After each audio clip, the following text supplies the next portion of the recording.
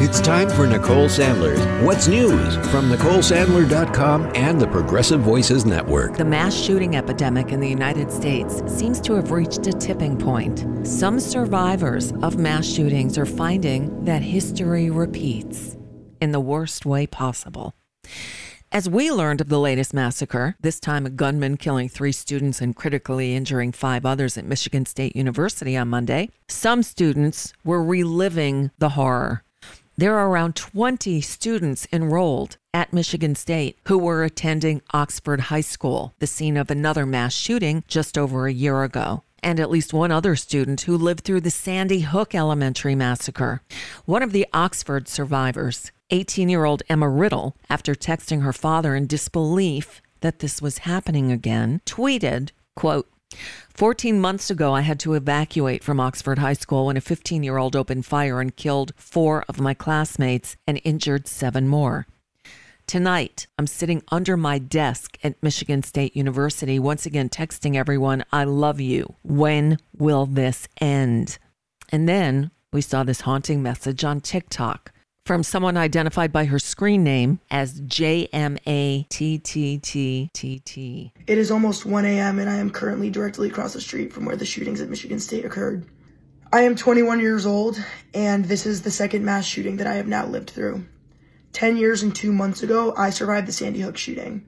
And when I was crouched in the corner in school in Newtown, Connecticut on 12/14/12, I was hunched in the corner with my classmates for so long that I actually got a PTSD fracture in my L4 and L5 in my right lower back. The fact that this is the second mass shooting that I have now lived through is incomprehensible. My heart goes out to all the families and the friends of the victims of this Michigan State shooting. But we can no longer just provide love and prayers. It needs to be legislation. It needs to be action. It's not okay. We can no longer allow this to happen. We can no longer be complacent. I'll forever be Sandy Hook strong and forever be Spartan strong. Michigan officials on Tuesday identified the 3 students killed on Monday night. They were juniors Ariel Anderson and Alexandria Verner and sophomore Brian Frazier. They were 19, 20, and 20, respectively, and an aspiring pediatrician, a high school athlete studying forensics, and a business major who is president of Phi Delta Theta fraternity. Authorities identified the gunman. I won't say his name. They still say they had no idea what the shooter's motive was. He was 43 years old, a black man, and was found dead after the shooting, apparently from a self-inflicted gunshot wound. By the way, the shooter was charged with several gun-related offenses back in 2019. He got probation and was barred from possessing a gun until May of 2021. When will this end? Inflation slowed in January, but less than expected, according to the Consumer Price Index released Tuesday. Prices were up 6.4% in January compared with a year earlier, but down slightly from 6.5% in December. It was the 7th straight month with a slower year-over-year inflation rate since we reached a peak of 9.1% in June. I just wish they'd stop raising interest rates. So, Senator Dianne Feinstein, the oldest sitting U.S. senator, released a statement Tuesday announcing that she'd retire at the end of her term in 2024. Of course, this was just a formality, as no one expected the 89-year-old to run again. And Democratic Representatives Katie Porter and Adam Schiff have both already declared their candidacy. Well, Feinstein's statement, also posted to her official website, reads in part, quote, I am announcing today I will not run for re-election in 2024, but intend to accomplish as much for California as I can through the end of next year when my term ends. Okay, that's good, right?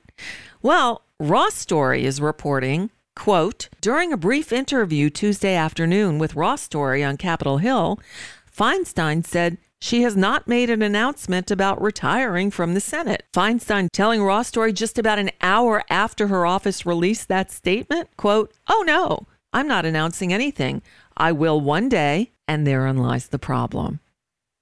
Moving on. It looks like the former guy is about to have some stuff happen. Apparently, the prosecutors are now seeking approval from a federal judge to invoke what is known as the crime fraud exception. That allows them to work around attorney-client privilege when they have reason to believe that legal advice or legal services have been used in furthering a crime.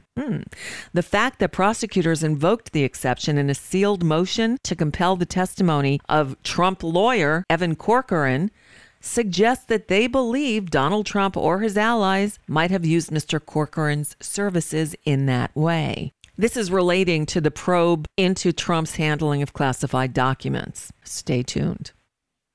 More disturbing reports out of Russia, including one that says the government is operating a network of camps where it has thousands of Ukrainian children being held since the start of the war. The report contains disturbing new details about the extent of Moscow's efforts to relocate, re-educate, and sometimes militarily train or forcibly adopt out Ukrainian children.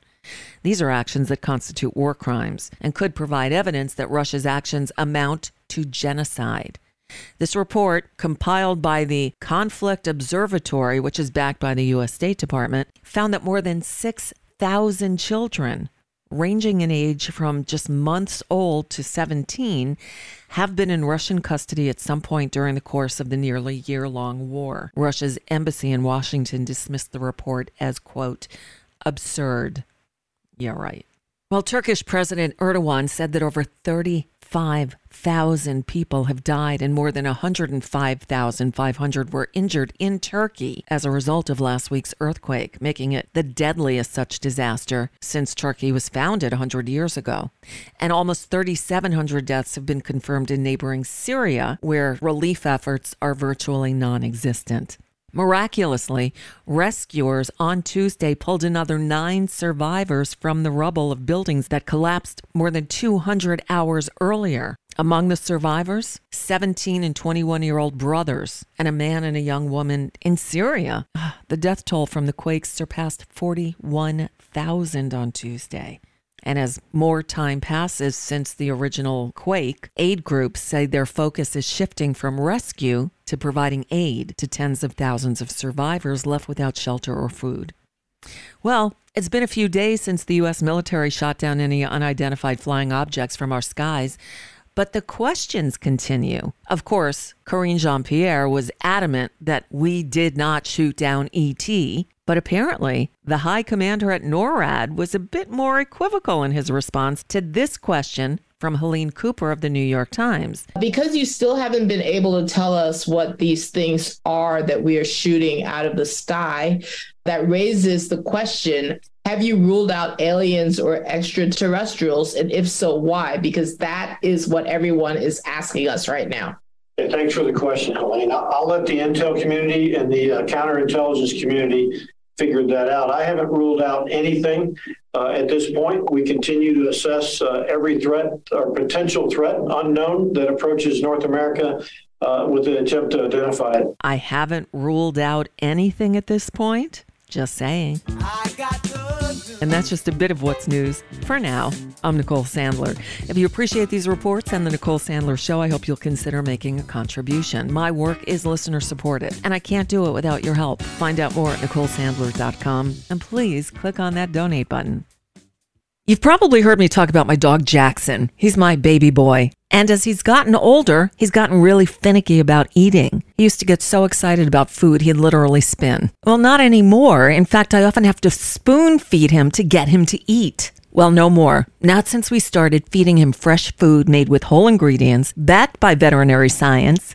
It's Nom Nom. Now, I actually tried making food for him myself. I'd cook up big batches of chicken or beef with vegetables and rice or potatoes, but without knowing what I was doing, he wasn't getting the vitamins and minerals he needed, and certainly not in the correct balance. That's all changed now with Nom Nom. Go to trynom.com, trynom.com/sentbynicole. They'll ask you some questions about your pup and tailor a specific amount of individually packaged Nom Nom meals and send them to you. By using my special URL, trynom.com/sentbynicole, you'll get 50% off of your first order, plus free shipping, and it's a great way to help support this show too. Again, that's trynom.com/sentbynicole. Plus, Nom Nom comes with a money-back guarantee. If your dog's tail isn't wagging within 30 days, Nom Nom will refund your first order. No fillers, no nonsense, just Nom Nom.